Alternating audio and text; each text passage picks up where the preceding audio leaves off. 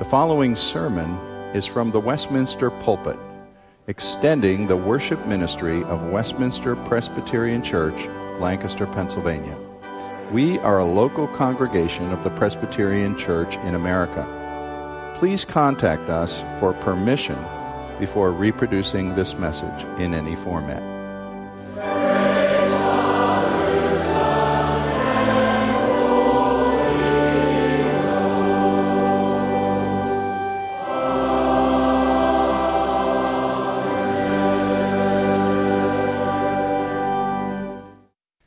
If you will, please turn to the book of Psalms, the third Psalm, Psalm 3. You can tell that those, if you look at the title of this sermon, The God Who Lifts My Head in Trouble, you see that those two hymns we just sang have a lot to do with that, trusting in the sovereign purposes of God, knowing that the Lord is with us in our journey in life. Those are themes that are very, very much throughout the Psalms.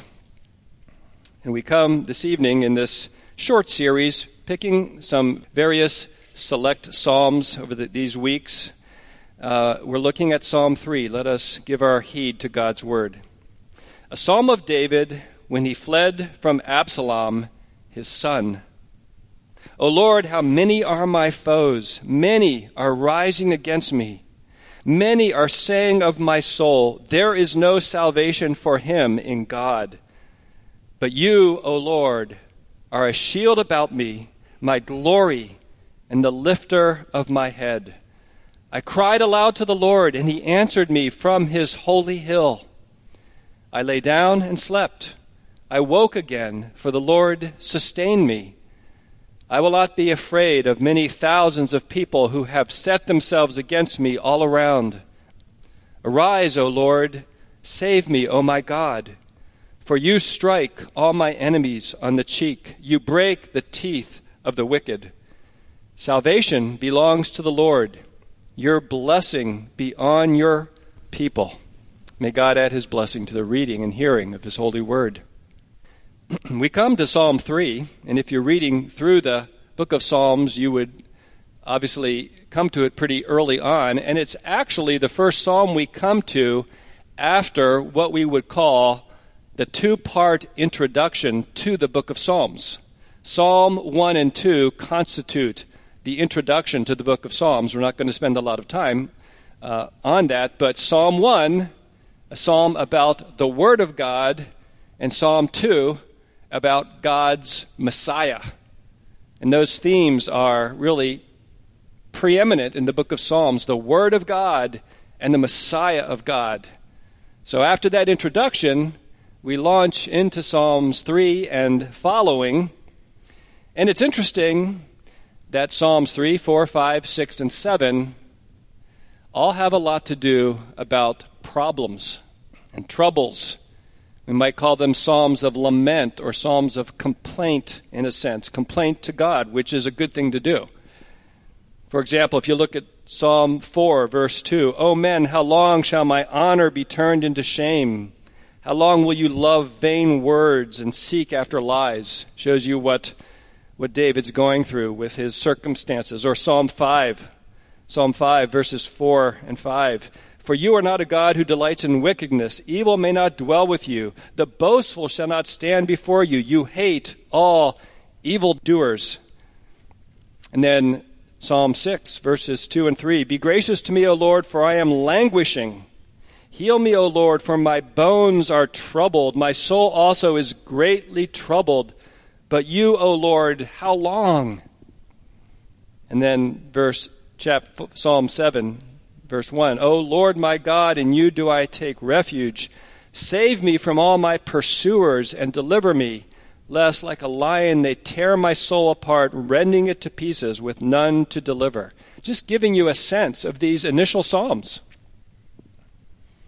It's been said that the book of Psalm begins with lament and trouble and ends with praise. You might know that the last 5 psalms of the book of Psalms begin and end. Each of those last 5 psalms begin and end with the word hallelujah. Praise the Lord. We might say that this structure of the book of Psalms, you could say it compares to the Christian's pilgrim journey, that we begin our Christian life and experience in this life, in this vale of tears, with brokenness all around us and in our own hearts and lives. But we end in the new heaven and the new earth, rejoicing in the presence of our God with all tears wiped away.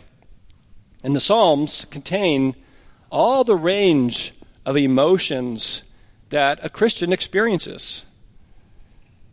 Being betrayed, lamenting, sorrow, grief, joy, answered prayer, psalms of remembrance of the great deeds that God has done. The whole range of a Christian's experience are contained in the book of Psalms. And so what a great hymnal, we would say, for God's people to dwell on and to pray through and to think through. What do we learn from Psalm 3 as we think about bringing our sorrows and our lament to God? I would like to take this psalm in 4 parts, each stanza of the psalm with 2 verses each. And so our first point arises out of verses 1 and 2, and our first point is the longest point too, just so you know, in case you're wondering how long this sermon's going to be. Point number 1, David expresses his lament to the Lord. David casts his cares upon the Lord. We could head it that way as well. Here we see David's lament. O Lord, how many are my foes? Many are rising against me. Many are saying of my soul, there is no salvation for him in God. It is our lot in life to experience trouble, and that shouldn't surprise us. This psalm teaches us something of what it looks like for a believer to bring his trouble to the Lord. We're reminded in Psalm 34, verse 19, many are the afflictions of the righteous, but the Lord delivers him out of them all.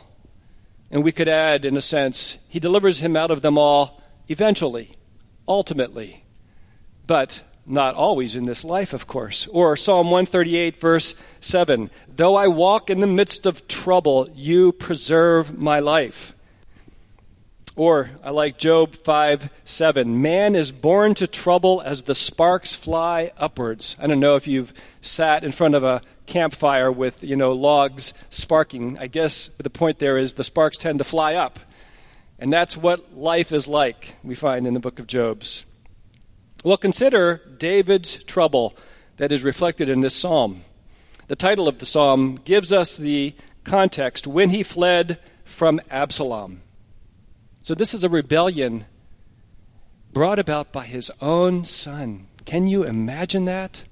The anguish and heartache of that. As you read the account in 2 Samuel, you realize why David, even when his army was victorious, wasn't happy, and Joab had to take him aside and say, you're going to rejoice with your troops and stand in the gate and welcome them, or not? Because if not, you might as well send them all off, because they're not going to stand with you. David struggled with what was happening and what ultimately happened in the death of his son in this rebellion. But Absalom, we find in 2 Samuel chapters 15 and 16, had stolen the hearts of the people from David, largely.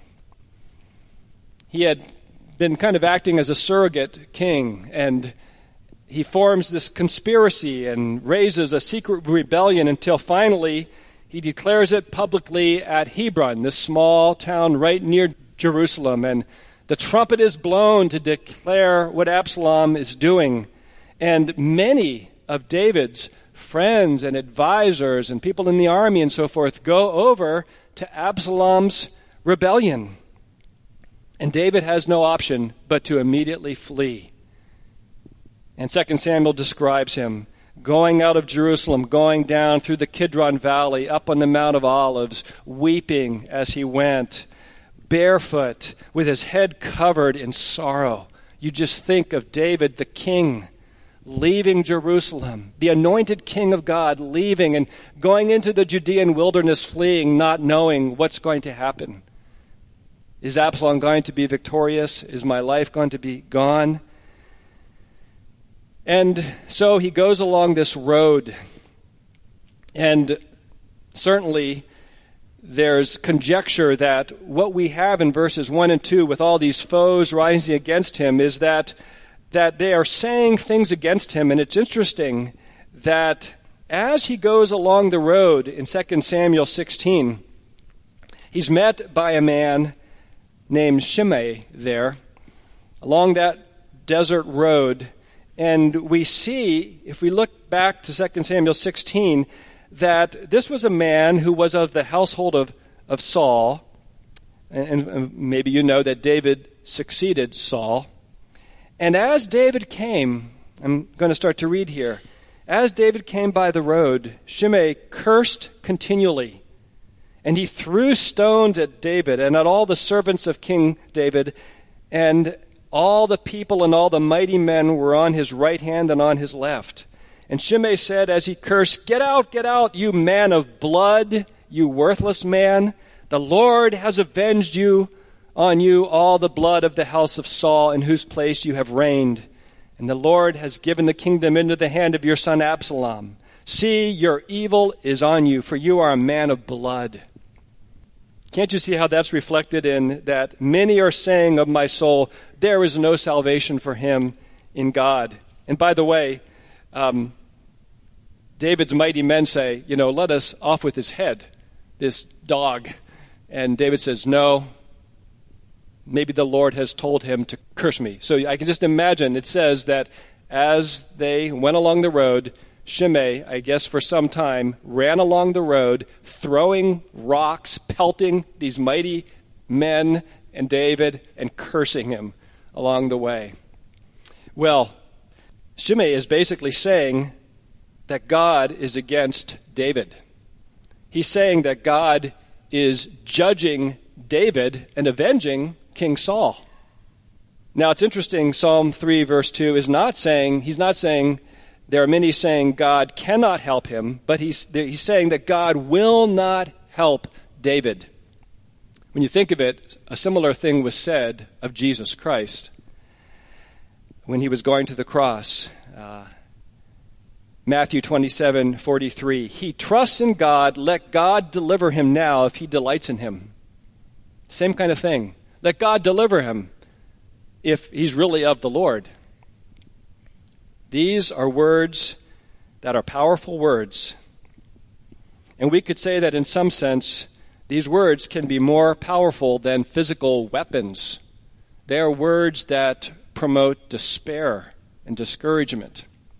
Think of it this way. Satan is the believer's great enemy, and Scripture portrays him in one of his primary means of attack as being the accuser of the brethren. A number of references in Scripture talk about that. Satan accuses us. He holds before us our sin and says, how can you possibly go to God in prayer? Or he brings sin to mind from the distant past and says to us, how can you ask God for help? You are worthless. You are not deserving. This is the judgment of God. And in a sense, there's a sense in which Satan is correct when we think of what we deserve apart from Christ.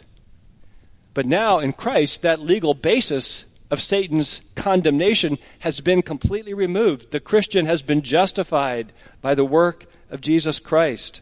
And apart from Christ, we would be in utter despair in the face of our own sin. This kind of accusation would cut us to the heart, but we have a Redeemer and we have a covenant God of love who has set his mercy upon us in Jesus Christ. And so because of Jesus Christ, we need to remember Satan's accusations against the believer are groundless. He has no legal basis upon which to come. They are false. And yes, we do still sin, and we grieve that remaining sin, but we have a righteousness from Jesus Christ. And Satan, as it were, may run along the side of our road of life and throw stones down on us and shower our heads with it and curse us, as it were. But as believers, we have to remember that we are hidden with Christ in God. We cannot look at our troubles as evidence of God's condemnation. That is never the case for the believer. But, by the way, it is not only Satan who brings troubling words. Other people can do that as well, as all of us know. David is thinking about what people are saying about him. people who may have at once been his friends. People may say things to our face, especially in conflict, in the heat of the moment. And unfortunately, we say things that we shouldn't say as well. Everyone does at times. They may say to us very hurtful things, things that may be true, things that may be partly true, things that may be false. People can also say things behind our backs. They can gossip about us. Gossip is saying something about someone that is true, but that doesn't need to be said to that person at that time. Now, slander is something that people can do as well. That's saying something that's false or not completely true to others. So there's all kinds of ways. Plus, you and I both know that it can be that the people we love the most can say hard things to us, or our children can say something to us that cuts our hearts, or a parent or a close friend or a fellow church member. Just think of the people who went over to Absalom's side and that maybe they had served with David for years.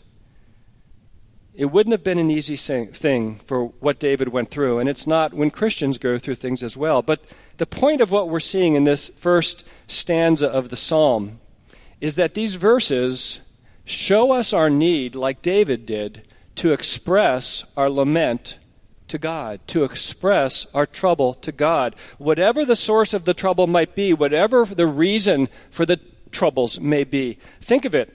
Shimei, in this cursing and what he said, was actually very wrong. Nowhere in the Bible does it say that this trouble of Absalom came on to David because of how he had acted in relationship to King Saul. No, but it does say something else. And David knew it. David knew very well that God had said to him after his sin in the matter of Bathsheba and Uriah, that God was bringing his discipline on David's life in various ways. And God had said to David, the sword will not depart from your household. And what's happening here? The sword.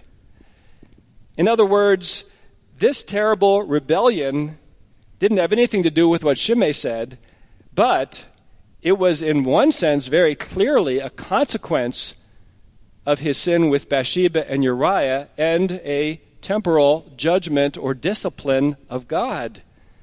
But my point is this, even knowing that, here's a case where David knew that the trouble was caused in part by his own sin. Even knowing that, David doesn't hesitate to bring this burden to God. Do you hear how encouraging that is? That even though David had something to do with the origins of the trouble that's on his life now, it's not like he has to despair. It's not like he has to be discouraged and think that he can't lift up his heart to the Lord. He is able, and God wants him to bring his burden to the Lord. My point in making this application to our lives is this. There are some troubles that come into our lives, and we have had nothing to do with it. There are providences of God. You could pull out of the parking lot after the worship service tonight, and God forbid that this happened, and a speeding car could just take you out.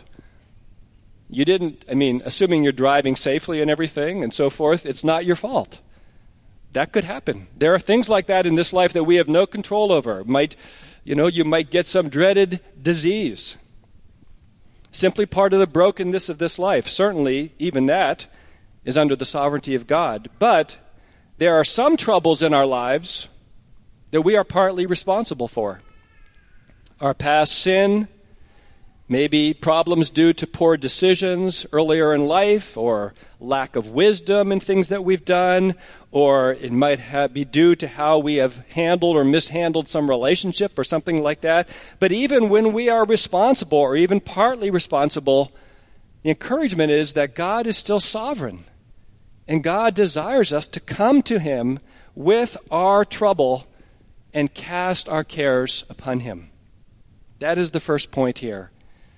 Learn to be like David in expressing your cares to the Lord. Secondly, verses 3 and 4, David expresses his confidence in the Lord. Look at verses 3 and 4. But you, O Lord, are a shield about me, my glory and the lifter of my head. I cried aloud to the Lord, and he answered me from his holy hill. What changes between verses 2 and 3? There's a real change there, isn't there, in the orientation. And the change is this: David turns from describing and from thinking about, from focusing on his enemies, and instead focuses on his God. We often see that in the Psalms. It's a wonderful transition when that takes place. But you, O Lord, are a shield about me. I like what Dr. James Boyce says about this verse. He says, when a believer gazes too long at his enemies, the force arrayed against him seems to grow in size until it appears to be overwhelming. But when he turns his thoughts to God, God is seen in his true great stature, and the enemies shrink to manageable proportions. That's what's happening here. We could think of the illustration of the Israelite spies sent into the promised land to spy out the land, the 12 spies. And we all know how in Numbers 13 they come back to the camp with their report. And, of course, 10 of the spies, we know what they say. They saw the Nephilim, these people of large size, of great size, who are descendants of Anak. And they say, we seem like grasshoppers before them. The 10 spies did not have their eyes on the Lord. They had their eyes on the enemies, the giants in the land. But the 2 spies, Caleb and Joshua, have their eyes on the greatness of God. And they say, their report says, we should go up and take possession of the land, for we can certainly do it. That's the kind of thing we see here. David focusing on the Lord and describing his confidence in his God. But you, O Lord, are a shield about me. Here's this military metaphor. In the midst of this military endeavor with troops behind him and the need to assemble a force, David is thinking of these military terms, and he describes his God as a shield to protect him. And then he uses the phrase, my glory. Glory, that Old Testament word, connotes weightiness or substance. Here he is. David's kingdom is being taken away from him. We could say David's glory was being taken away from him. He's losing his glory, but he's saying, you are my glory. God is his glory. David has all the glory he needs in God himself. And God is also the one here in verse 3 who's described as the lifter of my head. What a beautiful metaphor that is. Even when David's head is cast down, you think of him going out of Jerusalem with his head covered in sorrow and some degree of shame, and barefooted, mourning, letting Shimei curse him and wondering whether that's from the Lord. Even when he is beset with trouble, even then, God is the one lifting up David's head. In other words, keeping him from despair, sustaining him in troubles and hardship, and keeping him from discouragement. And then David's confidence is further described in verse 4. I cried aloud to the Lord, and he answered me from his holy hill. God's holy hill clearly being a reference to the tabernacle where the temple would be soon on Mount Moriah in Jerusalem. Solomon would build it there, God's holy hill. And he's saying God's presence dwells there, and God heard me from his holy hill. He answered me. He's speaking in the past tense. He has such confidence in God's prayer-hearing ability. God is a prayer-hearing, prayer-answering God, and David is confident in that. Although we know that God hasn't answered David yet when he's writing this psalm, and that God's answer is not always according to our timetable by any means.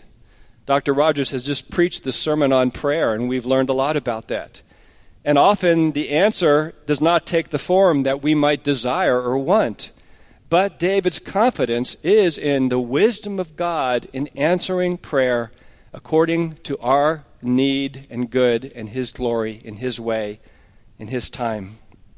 Spurgeon put it this way: we need not fear a frowning world while we rejoice in a prayer-hearing God. I love that. We need not fear a frowning world. And often the world's frowning. There are problems. There are troubles. There's opposition. Christians aren't understood or sympathized with by the world many times, but we rejoice in a prayer-hearing God. What a way to put it. Thirdly, verses 5 and 6. David expresses the fruit of his faith even in the midst of troubles. I'm calling this the fruit of his faith because you see God sustaining him. Stanza 3 says, I lay down and slept, I woke again, for the Lord sustained me. I will not be afraid of many thousands of people who have set themselves against me all around. This psalm is traditionally termed a morning psalm. Morning, in other words, the first part of the day. Morning in that way. Because of this reference here, he's talking about having slept and being sustained through the night, and so the morning comes and he's still alive. The idea is probably along the lines of, I went to sleep last night not knowing if I would wake up, because I might have been put to death by Absalom's troops, who he thought could be right after him. And then Psalm 4 is called an evening psalm, because it talks about, in peace, verse 8 of Psalm 4, in peace I will both lie down and sleep, for you alone, O Lord, make me dwell in safety. So interesting, Psalm 3 and 4 kind of bookends on the night. But here, most possibly, Psalm 3, you get the idea that maybe David wrote this psalm the second day of his flight. He had had one night's sleep. And amazingly, he slept. And not only that, but the Lord sustained him. God enabled him to sleep to some degree that night, and the Lord kept his life. Quite an answer to prayer. Of course, this psalm, these verses, are not guaranteeing that Christians will never have sleepless nights. That's not the case by any means. There are sleepless nights. But it is showing us something of the fruit of the confidence David had in his God, that God sustained him. And verse 6 further declares David's faith in the midst of fearful circumstances. He says, I will not be afraid of many thousands people who have set themselves against me all around. And you could almost replace the word people with soldiers. You know, he's thinking of soldiers surrounding him, and also those who have allied with Absalom. It reminds us of Psalm 27, verses 1 and 2, where David says, the Lord is my light and my salvation. Whom shall I fear? The Lord is the stronghold of my life. Of whom shall I be afraid? And then down in verse 3, though an army encamp against me, my heart shall not fear. Raise your hand if you've had an army encamp against you. I don't think any of you have. That would be a fearful thing. Can you imagine that in that day and age? And have an army encamped around you, and David resolving not to fear. It is not saying that he had no concern or any fear at all. He's saying that he was resolving to trust the Lord. That's the fruit of confidence in God. It reminds me of Martin Luther, and we just celebrated the 500th anniversary of the 95 Theses, and maybe many of you were familiarizing yourself with Luther history in the past months. Remember when Luther is called to go to this hearing, this diet in the city of Worms, and he's given a safe passage to go there. But you have to remember that not long before this, just a few decades before, John Huss was given safe passage as well, and that resulted in him being burned at the stake. So it wasn't very safe after all. So Martin Luther is given safe passage, put quotes around that. And various friends are telling him, Luther, don't go. And by the way, he went. And this is what he said, even if there should be as many devils in Worms as tiles upon the housetops, still I would enter it. Don't you love that? As many devils as there are tiles on the rooftops, and Luther boldly goes. And we know the famous words that he spoke there. By the way, there's a balance between prudence and presumption, because when Luther leaves the city of Worms and was given safe passage for a short time, Frederick the Wise, who was an ally of Luther, arranged to have Luther kidnapped. You probably know this story. And Luther was in on that and then spent most of the next year hidden away at the castle of the Wartburg. So it's not like Luther just boldly went everywhere he wanted, thinking that he was invulnerable or anything like that. He was prudent as well. But similar to David, I think, in this sense of saying, I will not be afraid, even though thousands oppose me. And really, Luther faced that in many ways. But the point of application for us under this third point is that as we trust in our God in the midst of the many troubles and the many trials of this life, our God works in our lives to bring forth this kind of fruit even in the midst of trouble. It's not a perfect fruit in any of our lives, and we feel our weakness and our remaining sin and our need daily and sometimes minute by minute of God's sustaining power. But in the midst of trouble, God gives peace. In the midst of fear and anxiety and turmoil, God gives that to us. And He gives us increased faith and trust in God in the midst of our fears and concerns. God doesn't, you might change the analogy a bit and say, God doesn't take away the waves of the storms of this life when we're on the sea like the disciples were, but He enables us to look to Him in the midst of the waves. And He promises to supernaturally sustain us by His grace. That's what we're seeing in David's life. And we see that in our lives as well. And then finally, our fourth point, verses 7 and 8. David expresses his cry to God for deliverance. David expresses his cry, his prayer to God for deliverance. Verse 7, Arise, O Lord, save me, O my God, for you strike all my enemies on the cheek. You break the teeth of the wicked. Here's military language again. The psalm has a lot of it. And it reminds us of Numbers 10. Again, the nation of Israel in the wilderness.